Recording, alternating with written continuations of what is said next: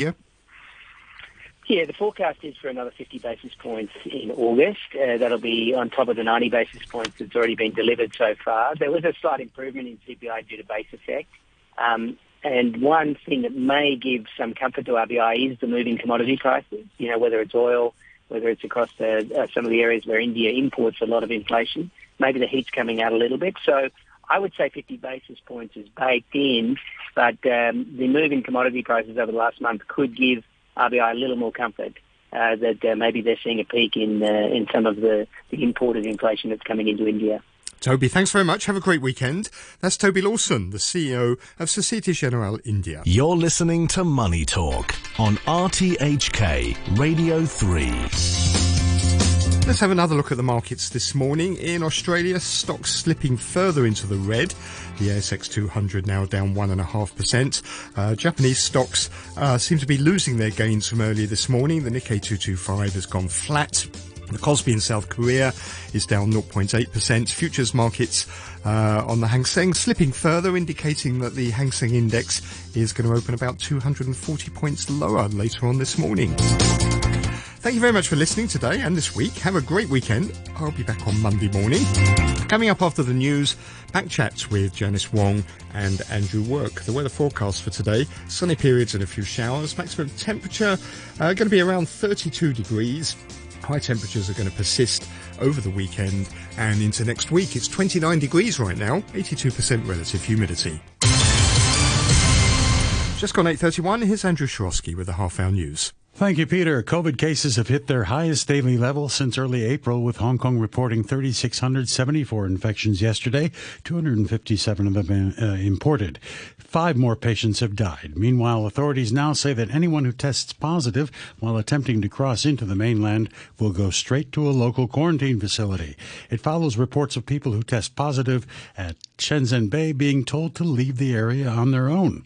Dr. Chuan Shuk Kwan of the Center for Health Protection said people had to test negative before setting off for Shenzhen Bay, so most of the border cases were probably re-positives. Of course, there may be 1 or 2 cases, a few proportion of cases, they may have a recent infection detected there. So to improve and to strengthen the management of these cases will require all departing passengers to be sent to the community isolation facilities for those who have a positive quick PCR.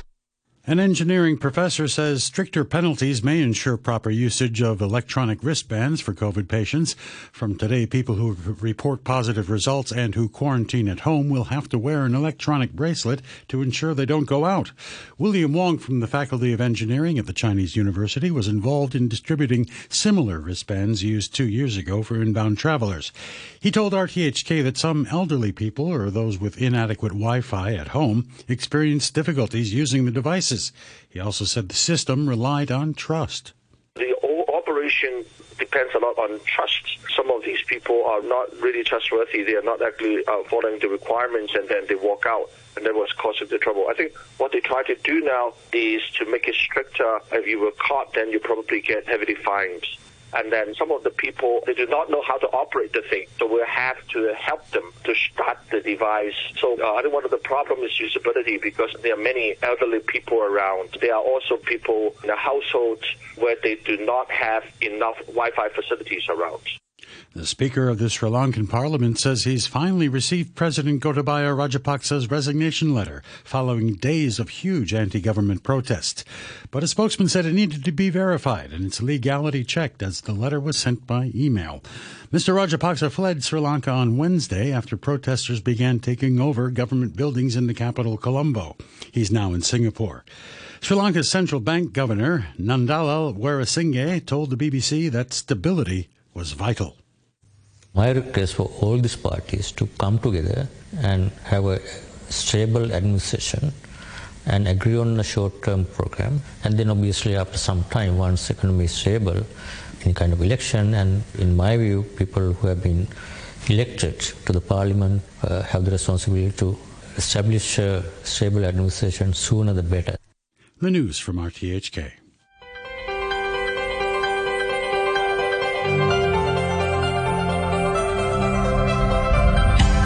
Good morning and welcome welcome to Back Chat with me, Andrew Work, and Janice Wong. Good morning, Janice. Good morning, Andrew. Hey, today is Friday, July 15th, and today we are talking about developments in Kai Tak.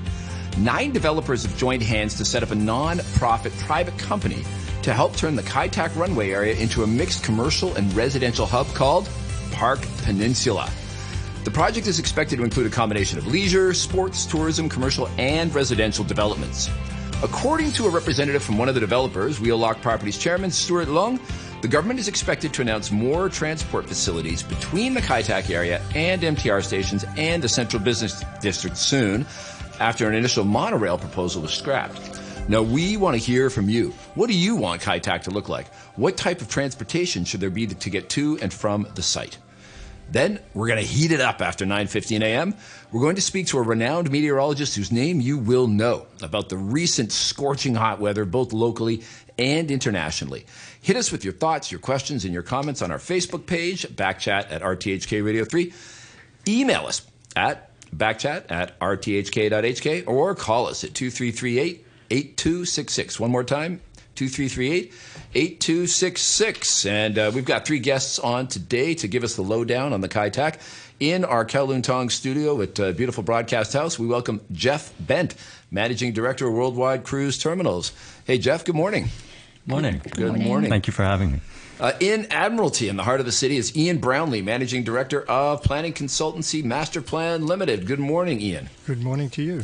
Hello, and on the line we have Ryan Ip, Head of Land and Housing Research for our Hong Kong Foundation. Ryan, good morning. Good morning. All right, Ian, we're going to kick off with you. Kai Tak has been under development for a long time, and this new Park Peninsula concept, is it a plan or is it a plan to plan? What are we dealing with? I think there's some interesting history with Kai Tak, in that the vision that was originally intended for Kai Tak was a city within a city, and they were going to reclaim most of Kowloon Bay and leave the harbour basically 1 kilometre wide. And then when the protection of the harbour ordinance came into effect, it basically said you can't do that. You've got to limit development to the existing area. And that immediately required a change in the total plan. And so we're talking about the mid-2000s, 2006, 2010. They changed the plan back to basically the existing runway area. And they still tried to fit in the original concept, which was sports-based. It was a sustainable development and so on.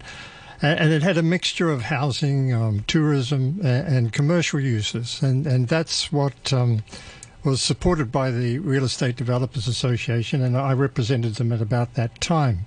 One of the interesting features was with the change in the configuration, the cruise terminal, which was originally going to be a single-type pier, was no longer possible. It had to be fitted within the basic existing runway configuration, and so we have a 2-berth cruise terminal at the end of the runway, which is parallel to the existing land, and in that basis, it actually took up a very large part of the frontage, which originally we were looking at being available for the people of Hong Kong to enjoy. And then they built this incredibly large building on it, which is probably more than is necessary, but it was not viable in terms of the private sector development, so the government built it, and that's at one end of the development. And we look at the other end, the government's building the sports park, and in that we're having our new venues for international sport, and there are basically 3 venues being built there. The Rugby Sevens in November, right? Well, not there. Oh no, it's still going to be at the old stadium, so not quite ready for sure. Definitely not ready for that. Okay. But so there was a theme that was developed, which included addressing an issue that the cruise terminal created. There was a lot of discussion. Should the cruise terminal be there, or should it be in Tsim Sha Tsui, where basically the existing cruise facilities were at that time? And there are proposals for 2 berths being located in that area. But in the end, the government decided to put it out there at Kai Tak. And then, we said, it had no supporting facilities. So part of the argument was they had to create tourism node at the end of the runway, which consisted basically of about 10 hotels and something called the Kai Tak Fantasy, which is to be tourism related. And Jeff could be able to explain more about that situation. Mm-hmm. But progressively, the plans have been changed, and this is probably something that people are going to become aware of in the next year or two as it's progressively finished in terms of the development, and there's a very large amount of concrete being poured on Kai Tak at the moment, and we're getting very, very large developments. And one of the questions is, how are the original themes and concepts being carried through to the existing situation? And one of the very important themes in sustainability was some form of sustainable access system, which was non-road based, would be the main focus of connecting this very isolated area, because Kai Tak's a dead end. You get to the end, you've got to go back again. So all of this development is basically focused on one road system. And then the government, about a year ago, decided not to build the sustainable transport system, which was a monorail at that time. And it was a very strange decision. There's no real justification put forward for doing it, and there's no alternative being put forward to replace it. Well, they said it was because it was too expensive. Well, it's all relative. Public transport is, to serve the public. What is it too expensive? In terms of their viability considerations, we don't know what they were. They were never really made public. And while it was, it's not impossible to build the monorail, they said it had engineering challenges, and I know a lot of engineers who really like challenges. So it seems that they just did not try hard enough. Right. So I've got an email here about transportation and the links, and maybe Jeff will have a comment on this too. Ruslan said, still possible to do low-floor modern tram. Just give 1.5 lanes of width from the cars to the tram. Best option, real fast, reliable, smooth boarding. Jeff, for the cruise terminals, you guys are actually in place and doing business out there. Hopefully, business picking up post-COVID. And now they're talking about these new plans. What do you make of it, including the transport links? We've had a number of recommendations for transport in the district that I've been making really for the last 10 years. But for the cruise terminal, the traffic profile and use is very different than what most people imagine. So I think one recent small victory that we had was presenting to the town planning board recently, in which both Ian and I separately made representations saying that we really need to keep some hotels in the district, because the government had proposed to change all of the hotels to residential, and we said, for traffic reasons, it's better to keep a couple hotels there, because fewer cars on the day at the peak times, if people can simply come a day or two early, as most cruise passengers do, and just walk in and out of the facility rather than take a taxi or a hotel limo. Sure. Or if they're going to a sports event in the new stadium. Yeah, and I think the hotel there will stay, which is good, but it doesn't do much for us at the cruise terminal, because the new stadium's over 2 kilometers away, so it's you can walk in and out. Another, I think, to your readers' email, early on we also said, really to set aside a dedicated track for a light rail or tram coming to the terminal would work very well, but it's kind of gone beyond that now. The plots of land have already been sold. Many of them are almost developed. There isn't that room to create a separate dedicated lane anymore. So what we've said is, in order to minimize road traffic, and it's a bit counterintuitive, but we need a park and cruise facility. And most cruise terminals are building around 2,000 parking spaces per berth at new modern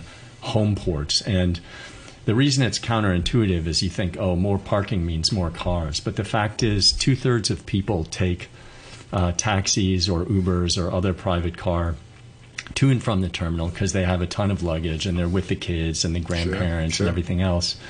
Whereas the traffic is all unidirectional. So as opposed to the airport where full taxi comes in with people leaving, picks up people arriving, full taxi goes out. At the cruise terminal, it's always, in the morning, it's empty taxis coming in, full taxis going out. In the afternoon, it's full taxis coming in, empty taxis going out. So it's 4 car times versus if they drive in once, leave the car as they go on their cruise for a week, and then drive out again. It's only 2 car times. So it would reduce road traffic and also pollution, of course. And then finally, for years we've advocated for having ferry landing steps where the ferry operators actually want them, which is not where they are today, but at a really low cost could enable better connectivity for the whole runway area in a really short time.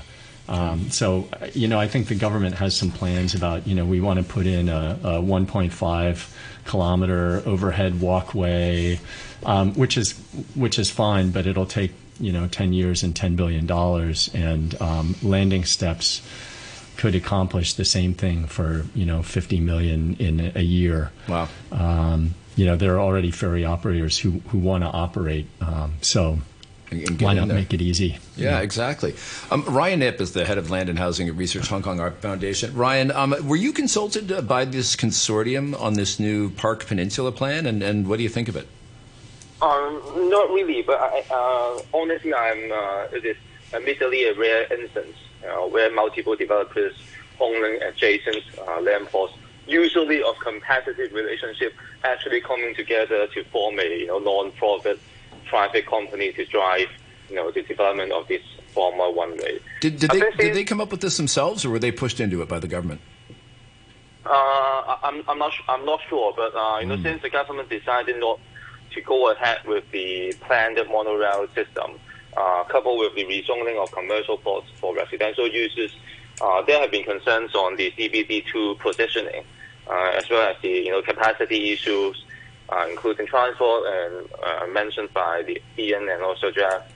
I think by coming together, it seems like the developers actually will generate synergies, between their respective developments, through a coordinated branding and planning exercise. For example, as you mentioned, a Park Peninsula brand name has been announced, coupled with the idea of a shuttle bus service serving the different estates along the former runway. I think through this, it will increase the developers' bargaining power with the government, because the proposals rate would not be site-specific. It would be more comprehensive. So I think it sort of, by doing that, it's sort of increasing their bargaining power with the government. Is this kind of rare for these developers to join forces like this? I think so, because if you look at other places in Hong Kong, you won't see quite similar examples. So I think the developers are actually forced to do it because the situation is really so bad to them, because especially the transport connections, they have to do something to sort of help themselves to sort of increase the transport, the connectivity of that area. Yeah, if I could just add, sure. I was recently at the hearing that Jeff mentioned. I was representing the real estate developers, and the situation is that they're really disappointed that the government is not coming up with something which is better than what we would normally get, and there is no comprehensive system that is going to be able to address the numbers of people that are going to be moving into this area.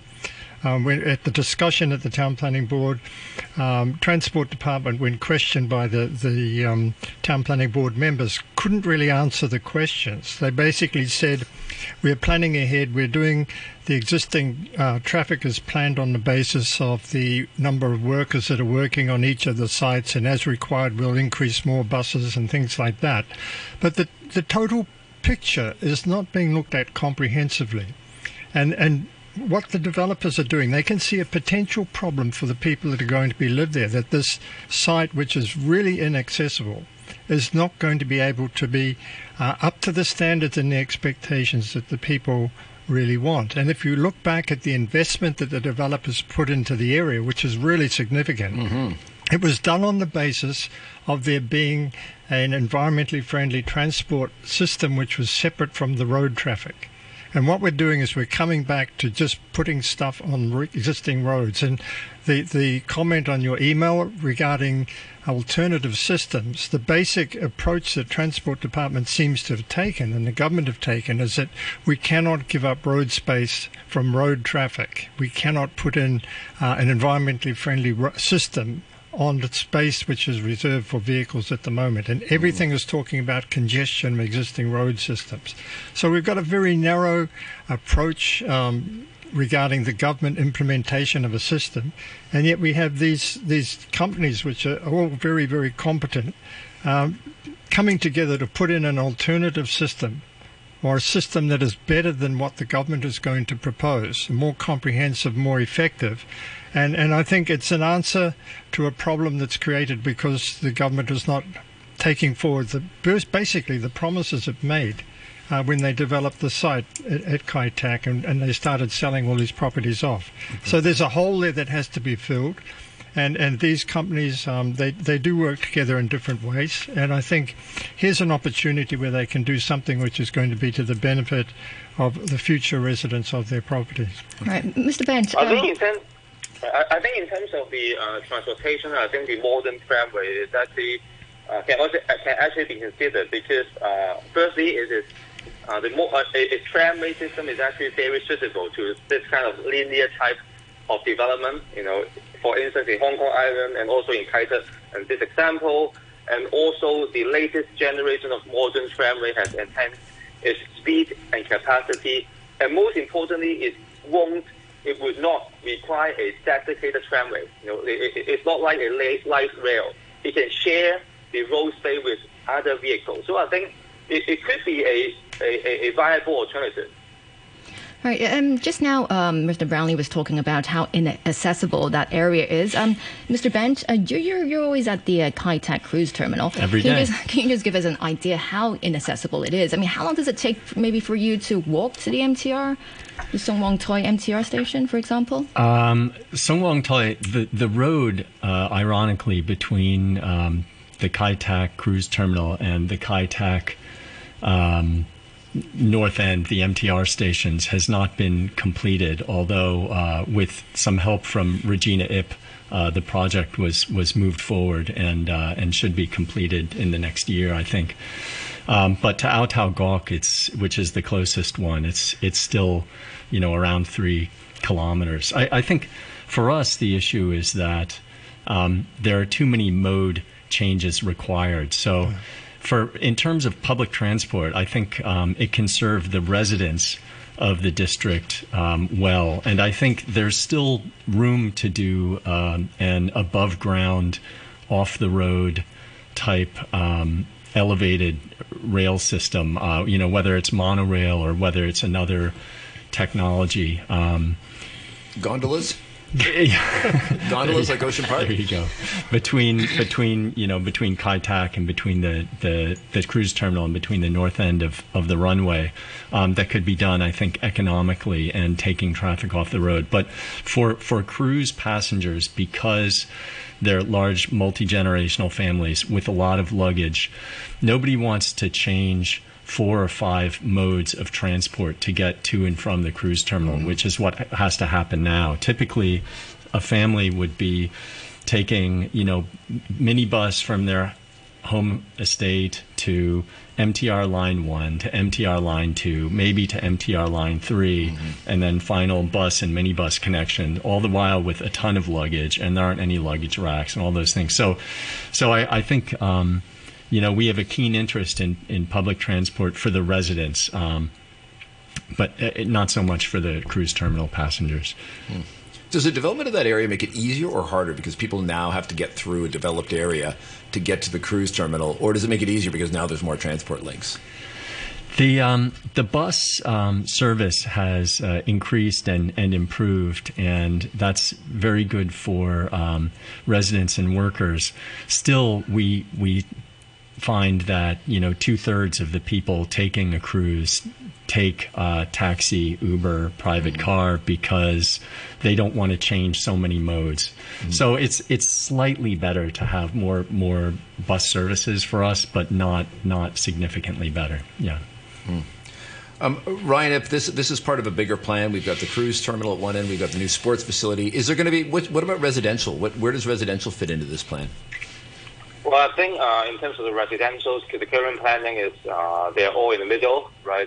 All of the residential buildings, they sitting in the middle between the cruise terminals and also the sports ground. But I think the problem is, as Ian mentioned in the beginning, the whole concept is like a Singapore Marina Bay concept. You have the cruise terminals and you have a lot of office buildings and hotels to sort of really develop the whole area as a commercial recreational complex. But it seems to me now it has just become another new town, right? It has just become another new town with a lot of residential buildings. It is not really the original concept anymore. So, and I think it is, to some extent it is understandable because we have a very serious housing shortage at the moment. But on the other hand, it is a little bit disappointing because if you compare the original planning, which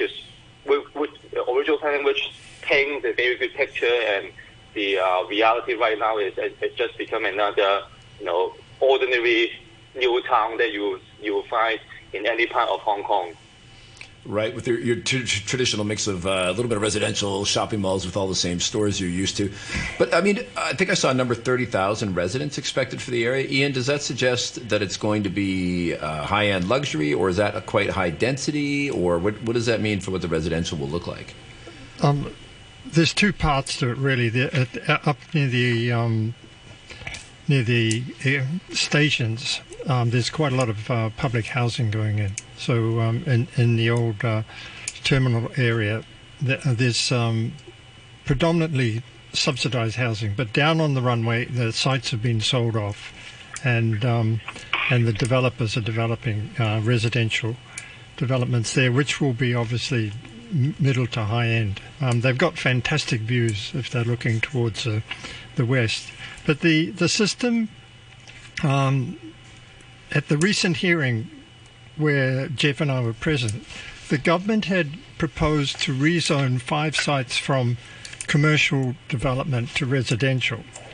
And the argument was basically we have this incredible housing need. But at the same time, they also said that there was no demand for the commercial sites. And what had actually happened is the commercial sites, 2 of them had been put up for tender, and one site had 9 bids from developers and the other site had 4 bids. But none of those bids were up to the expected value that the government had on those sites. So the government withdrew them from the market. And then, based on the fact that there's this housing demand and that there's also a need for more housing, they took this opportunity to say, okay, because of low commercial demand for the development of these commercial sites, we should change them to residential because that's more the demand that needs to be met at the moment. Mm-hmm. And there was a very good discussion that took place between the Town Planning Board members and the government and ourselves to some extent regarding what is the real objective of this area. And how can our cruise terminal, which we have this huge investment in and has operational requirements, how can it operate without these hotels being located in the vicinity? And should there not be a need to look at the concept of what we're trying to achieve rather than just saying every site should be for residential purposes? And so we have the Town Planning Board members looking at it in an independent way and saying, really, they did say that there are other sites where we can put residential. And we're going to have a look at that after the hour, where all of our guests are staying with us after the news. And Ian, we're going to come back to you because you are sparking questions that need to be answered. So we're going to have to come back to you after the news. I'm going to do a quick hit on the weather. We are going to have sunny periods and a few showers today. Maximum temperature around 32 degrees in the urban areas. And a little bit hotter if you're out in the New Territories. light to moderate southwesterly winds. And weather for the weekend, once again, we have an anti-cyclone aloft, which is bringing generally fine weather to southern China. And this is Backchat.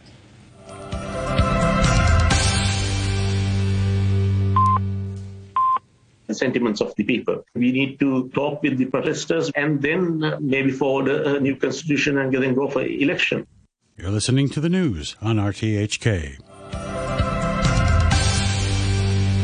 And we're back with Backchat. I'm Andrew Work, and I'm here with Janice Wong and our lineup of guests. We're going to get right back into our topic today, which is the new development planned out at Kai Tak. We left off at the top of the hour talking about residential plans as part of the mix out at the Kai Tak airport.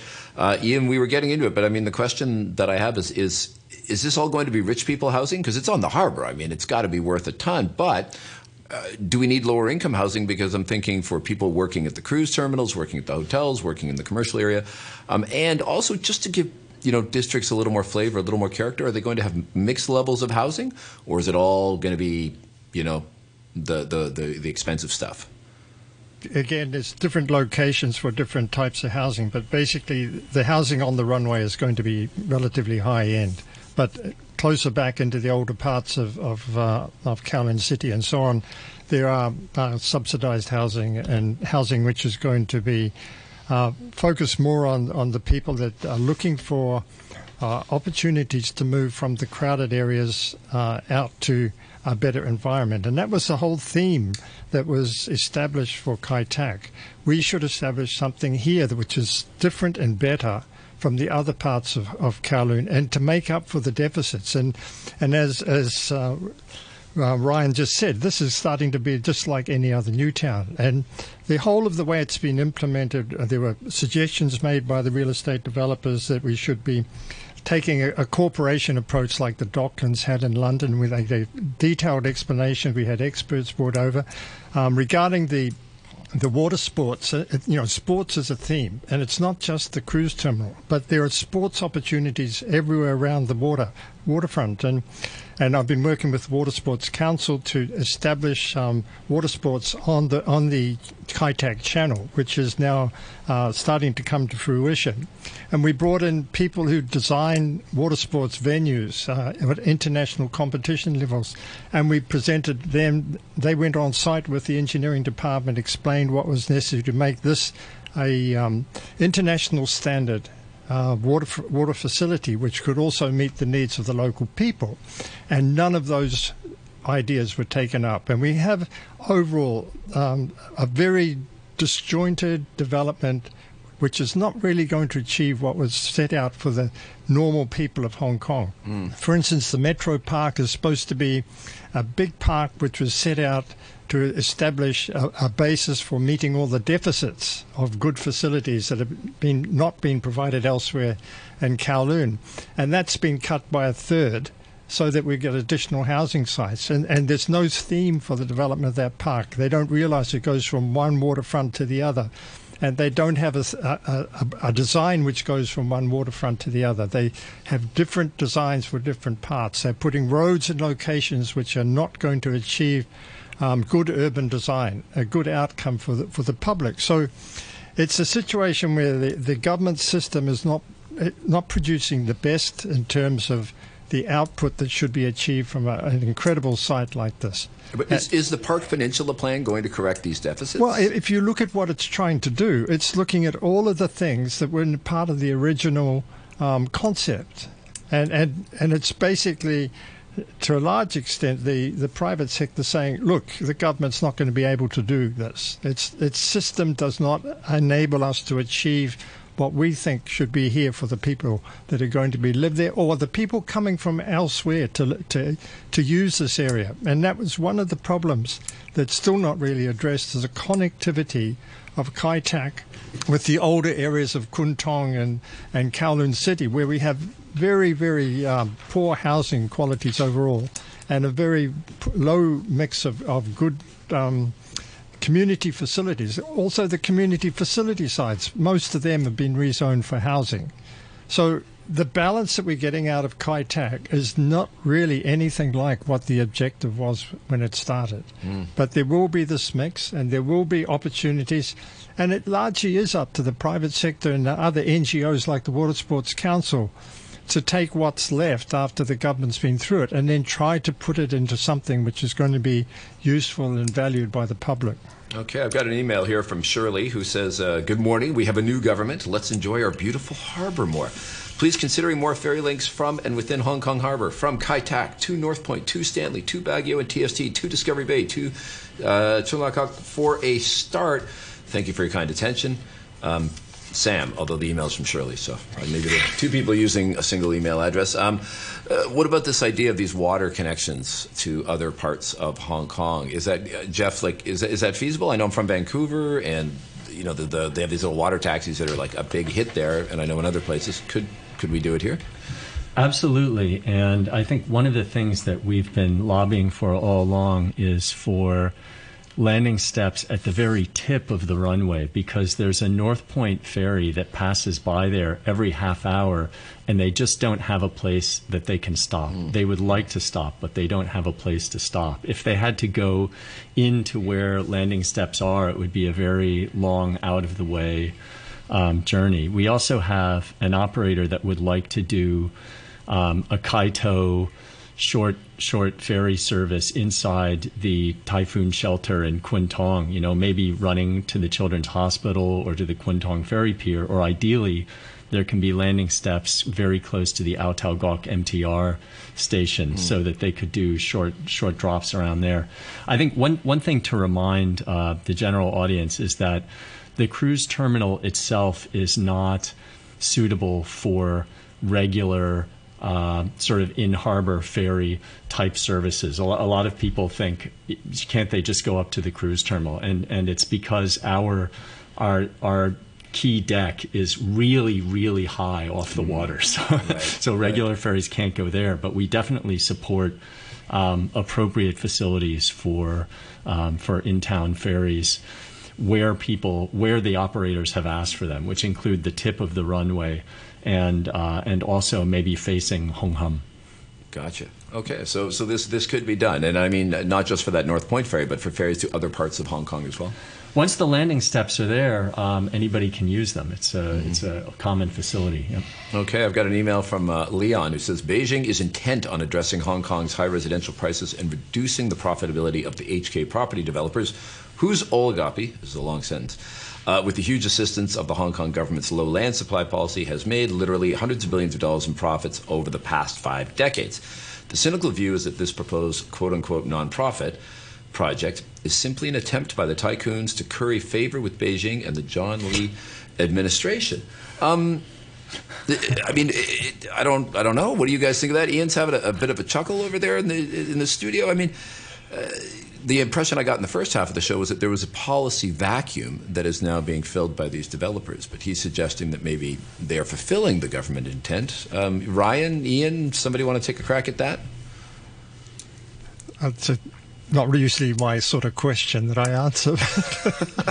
No, I just think there's, from my point of view, there is a general need to fill this gap in what's happening in the area, and these people have the ability to do that. And I think the benefit is going to be the people who are going to live there and going to want to go there for recreational or other purpose. So I just think it's a real problem that has to be addressed. Yeah, Ryan, what do you think? Well, I think I'm always an advocate of public-private partnerships. And I think we should not view all the cooperations with government and private sector as a bad thing, because if you look at other parts of the world, UK, for instance, they have a lot of public-private partnerships as well. Even affordable housings, right? In the UK, even the private sector will actually build affordable housing, and we also see some first examples in Hong Kong of private NGOs doing affordable housing. So I think, in general, all in all, I think cooperations between the government and the private sector is actually a good thing to planning and also to the society as a whole. All right, but with these guys collaborating, there was one thought that occurred to me. Part of the beauty of Hong Kong is, and what brings culture to our communities and atmosphere, is the kind of the way the places have evolved organically. Like all these different businesses doing their own thing, and I mean, sometimes you get some pretty wacky neighborhoods, but I mean that's Hong Kong. We're not, say, Singapore, where everything is kind of laid out and planned in advance. Will this community maybe feel a little bit too planned, a little bit too sterile, or will it still have that Hong Kong, anything could happen kind of vibe? I think it's going to be a very unfriendly place in terms of street level activity and things like that. There's basically no commercial activities, not even any planning of shopping centres in this long runway. It's basically residential development. There's very little opportunity for any waterfront activity in terms of retail space and such like that. And there's just so many opportunities that are going to be missed. And there've been, even the Harbourfront Commission has been pushing for things to be able to happen in this way. And they actually really haven't got an outcome, which is going to be building a neighbourhood with character.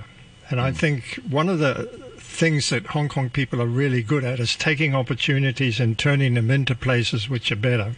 And I just hope that within the areas that are available to community groups and, the water sports groups and things like that, to be able to come in and try to make this place something with character. But it won't have a character of its own at the moment. Yeah. I've heard it compared to TST East. Would you say that sort of planned buildings with one or two floors of commercial on the bottom, and then yeah. Well, basically, they're not going to be available for the public to get into because they're housing developments. There's very limited opportunities where we've got that TST type situation. Jeff, does the cruise terminal, does it for security reasons, does it have to be like kind of a gated property, or is it open enough that you would be able to allow other businesses to come in and allow the new residents to be able to freely flow in and out of the cruise? So maybe make that part of their community, part of their neighborhood as well? I think when the government wanted to keep the entire waterfront open to the population, they designed the cruise terminal so that people could sort of walk up and over and on top of it through the rooftop garden and down again. So while the area that hosts the cruise ships has to be a customs immigration restricted area, there is a way for people to go up, around, over, and down on the other side. And could you incorporate community, like restaurants, live music? I mean, something that residents would be like, oh, I don't have to go make a trek into the rest of Hong Kong. I could do it at the cruise terminal. There's 5,600 square meters of commercial shops that have not done well in the past, mostly because cruise passengers don't, in a home port, don't need to use restaurants and shops. But I think with residents in the district, it'll be somewhat better for them. But really, what was supposed to happen was there was going to be this tourism node next to the cruise terminal, and that was to have a huge shopping mall, cinema multiplex, hotel, offices, attractions, yada, yada, yada. But this is now an enormous quarantine facility. Okay. Now there are stacks of containers 4 high, and it's finished. It's all completely built. The former park is now not a park anymore. It's all isolated. It's like Penny's Bay. Yeah. Wow. Okay. Yeah. Got it. So we're gonna have to wait a little night before we're heading up to Kai Tak for the nightclub scene. That's not happening any time in the next little bit. Ryan Ip, before we close out this segment, I asked earlier at the beginning of the show if the people of Park Peninsula had consulted with our Hong Kong Foundation. You do a lot of good work. If they called you and said, "What's wrong with our plan? What can we improve?" What would you tell them? Well, I think it's important to think about the transportations, because obviously they have some proposals on transportations, but I think we do think a little bit more about the transportations, because the capacity of the single road that is leading to the cruise terminal is too limited, and we should think more than just shuttle bus in terms of transportation. I think that is a key part of making the whole plan viable. Okay. Well, one of the things I love about living in Hong Kong for the past 26 years is we do have new neighborhoods, and somehow people find a way to make these things work, and I'm looking forward to that happening over in Kai Tak. I want to thank our guest today, Jeff Bent, Managing Director, Worldwide Cruise Terminals. Thank you very much. In Admiralty, Ian Brownlee, the Managing Director of Planning Consultancy Masterplan. Thank you for joining us today, Ian.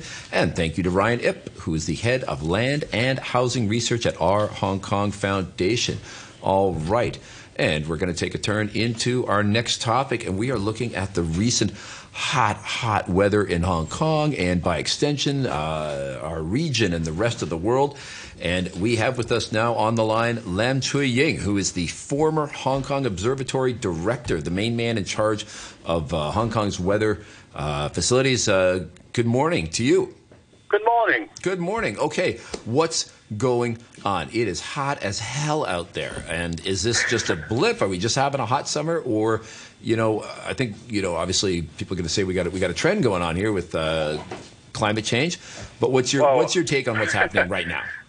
I'm afraid we are moving into a new era of hotter and hotter climate. And I think you already know that this recent spell of 3 consecutive days with temperature above 35 degrees is actually very rare. It is only the 3rd time in the history of the observatory. And when were the 2 other times? Were they like 100 years ago, or were they like last year and the year before? No. One of them occurred in 2016, so a recent phenomenon. Mm-hmm. And the other one is the very famous 1963. People of my age will remember 1963. It was the year when we had water supply once in every 4 days and 4 hours on that 4th day. So I'm not sure if you're old enough to know about this, but that was a particularly dry and hot year. So we are seeing ourselves moving back into that kind of situation more frequently than before. For the record, I'm not old enough to remember, but I did see a display about it at the Old Hong Kong History Museum before they did the revamp. I don't know if that survived the revamp. And Mr. Lam, it's not just Hong Kong that is experiencing this hot weather, is it? I mean, like Shanghai has also issued its highest alert for extreme heat, and also the situation in Europe is even worse, I think, with temperatures going up to 48 degrees in some parts. Yes, say Japan lately had temperatures about 35 degrees in Tokyo for several consecutive days. So in the old days, people would say, "Oh, this is only an individual accident of climate." But now we know that, according to scientists, we now know that this kind of very, very hot weather is occurring with higher frequency. And this is definitely related to the global climate change, which we human beings are responsible. So don't blame the weather.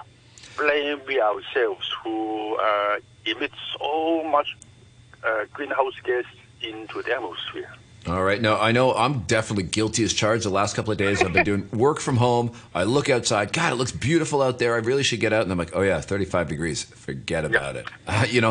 I mean, are we better equipped to deal with it? I mean, is this an inevitability that we're just going to have to learn to live with? It is an inevitability, I'm afraid. Actually, to most people, I mean the poor people in Hong Kong, what they would be worried about is the very hot nights, which they have to face increasingly frequently. You see, in the old days, in the 1950s, when I was born, mm-hmm. you would have only 2 or 3 hot nights in a year. But, in the last few years, it is something like 50 days. 50 days compared with only 2 days in the old days. Mm-hmm. So people living in very crowded conditions, not properly ventilated, small cubicles, they would have to face very hot nights, which would mean that they would have many sleepless nights, and it is really hazardous to their health. And of course, I think of the numerous people who work outdoors. I certainly think that there is occupation hazard. So we really have to start thinking about what we should do for these people who are working outdoors. And do you have any idea how many very hot days or very hot nights we've had so far this year? Unfortunately, I have not had the time to check, but last year is already in the range of 50 per year. And we are looking at something like approaching 3 months by 2050, only sort of 20 odd years from now. So it would be something like 3 months in a year. Right. And of course, when the weather is this hot, many people would just automatically turn on their air conditioner. Is that a good way to deal with the heat? No, of course not. I sleep without any air conditioning. I use only a USB fan. Wow, legend. 15 centimeters in diameter, and I have had a good night of sleep last night. But is your residence designed to allow proper airflow? Because I think that's we've heard a lot of talk about designing buildings so they have better airflow, so we can reduce our reliance on. Yeah, the important thing is that we must have good ventilation for buildings, inside the buildings, and then what people could do is to stop sunshine getting into the flat during the day, and then basically one really have to start training our own body. We really have to train our own bodies to cope with the higher temperature. And I would take a cold shower before I go to bed. Mm-hmm. So these are the kinds of things that you could do to cope with the very hot weather. Yeah, because I mean, everybody in Singapore seems to walk around in 30-degree heat all the time, and I know they seem to use a lot less aircon down there. I work in the self-storage industry, and 50% of their self-storage is not air-conditioned, and things are fine. Like the goods inside do not go bad. They don't go moldy. They're fine, and they seem to know how to live with it. Yeah. We have been pampered too much. During part of my career, I went to Japan to visit my counterparts fairly frequently. Mm-hmm. And in summer, the indoor temperature in official buildings in Japan is 28 degrees. 28 degrees. And everybody looked very comfortable with 28 degrees. But in Hong Kong, 25 degrees, people will switch on the air conditioning. So it is very much a habit which has grown at a time when we are richer, have more money to spend. Mr. Lam, when it's like 15 degrees outside, I get onto a bus and it's like the air conditioning is blasting. I mean, forget 25 degrees. At 15 degrees, people are cranking up the aircon. Yes, indeed. So I think in Hong Kong, we really have to start thinking how we should live our life. For people of my age, I could remember that in those days, 30 degrees is nothing to us. And we can just walk around, sleep, and nothing happens. And I'm still here. So and of course, the government is talking about decarbonization in the long term and aiming at zero emission of greenhouse gas. So Hong Kong really have to get its acts together. We have to collectively establish a new paradigm of living, and please don't switch on the air conditioning anytime you like. You see, 90% of the electricity is used in buildings, and something like 70% of the electricity is used for air conditioning. So if we could train ourselves and reduce the use of air conditioning, we would be giving a great help to the decarbonization campaign the government is trying to organize. Okay. So we can't really rely on the government alone to reduce carbon dioxide emission. We have to get into the act. All right. Well, that's a great reminder. I want to thank our guest today, Mr. Lam Chua-Ying. He is the former Hong Kong Observatory Director, with a good reminder that change starts with each and every one of us. Train ourselves to use the aircon a little bit less. So thank you very much, Mr. Lam, for joining us today. We have got a few emails that we got to get through here. I'm going to try and get through these before the top of the half hour. Rick has said, the weather has warmed and cooled over millions of years. Why do they never mention this? I don't know who they are, but we did just here on Backchat, just for you, Rick. We've got one here that's a critique of the show and maybe a little sideswipe at me. The problem is the same as the scheduling of the topic in this program. 45 minutes of talking about a cruise terminal and a few minutes given over to what is the most important issue humans face. There is not enough priority being given to this topic. I guess he means the warming of the planet. Nor is there enough being done to ramp up the necessary changes that are needed to prevent severe worsening of this topic. And organizations like the Lion Rock Institute have worked very hard to discourage attention from this topic. I guess he singles them out maybe because he knows I'm on the board of the Lion Rock Institute. As far as I know, we've never actually talked about climate change, so we just focus on different issues. That is from Richard II. I will take it as Richard II. Coming back to our original topic, John says, coming back talking about Kai Tak. The main road to Kai Tak is a massive dual carriageway with a massive central barrier. Hopeless. It is part of last century thinking, isolated new town thinking, no transport, no clue, which maybe mirrors some of the comments we heard from Ian Brownlee on the show. And finally, from Leon, I think Leon's getting a double hit in today, as he does from time to time.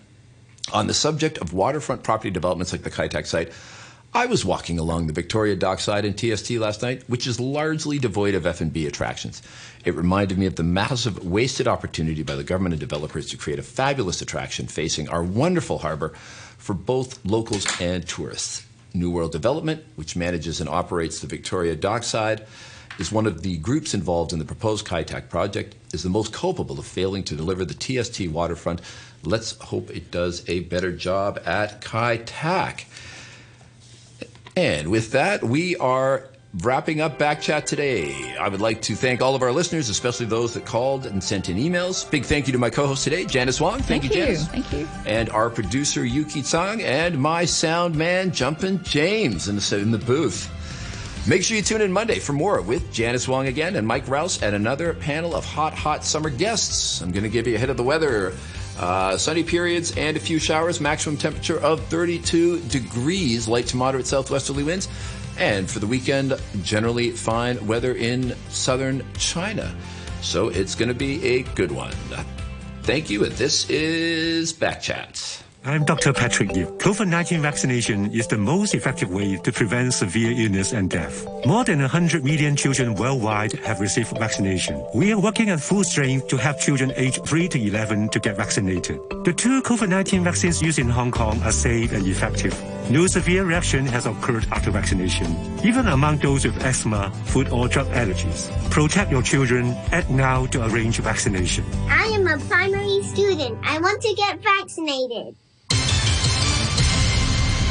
Temperature's 29 degrees, humidity 80%. The time is 9:30, and now the news with Andrew Charovsky. Thank you, Andrew. An engineering professor says stricter penalties may ensure proper usage of electronic wristbands for COVID patients. From today, people who report positive results and who quarantine at home will have to wear an electronic bracelet to ensure they don't go out. Sri Lankans have been defined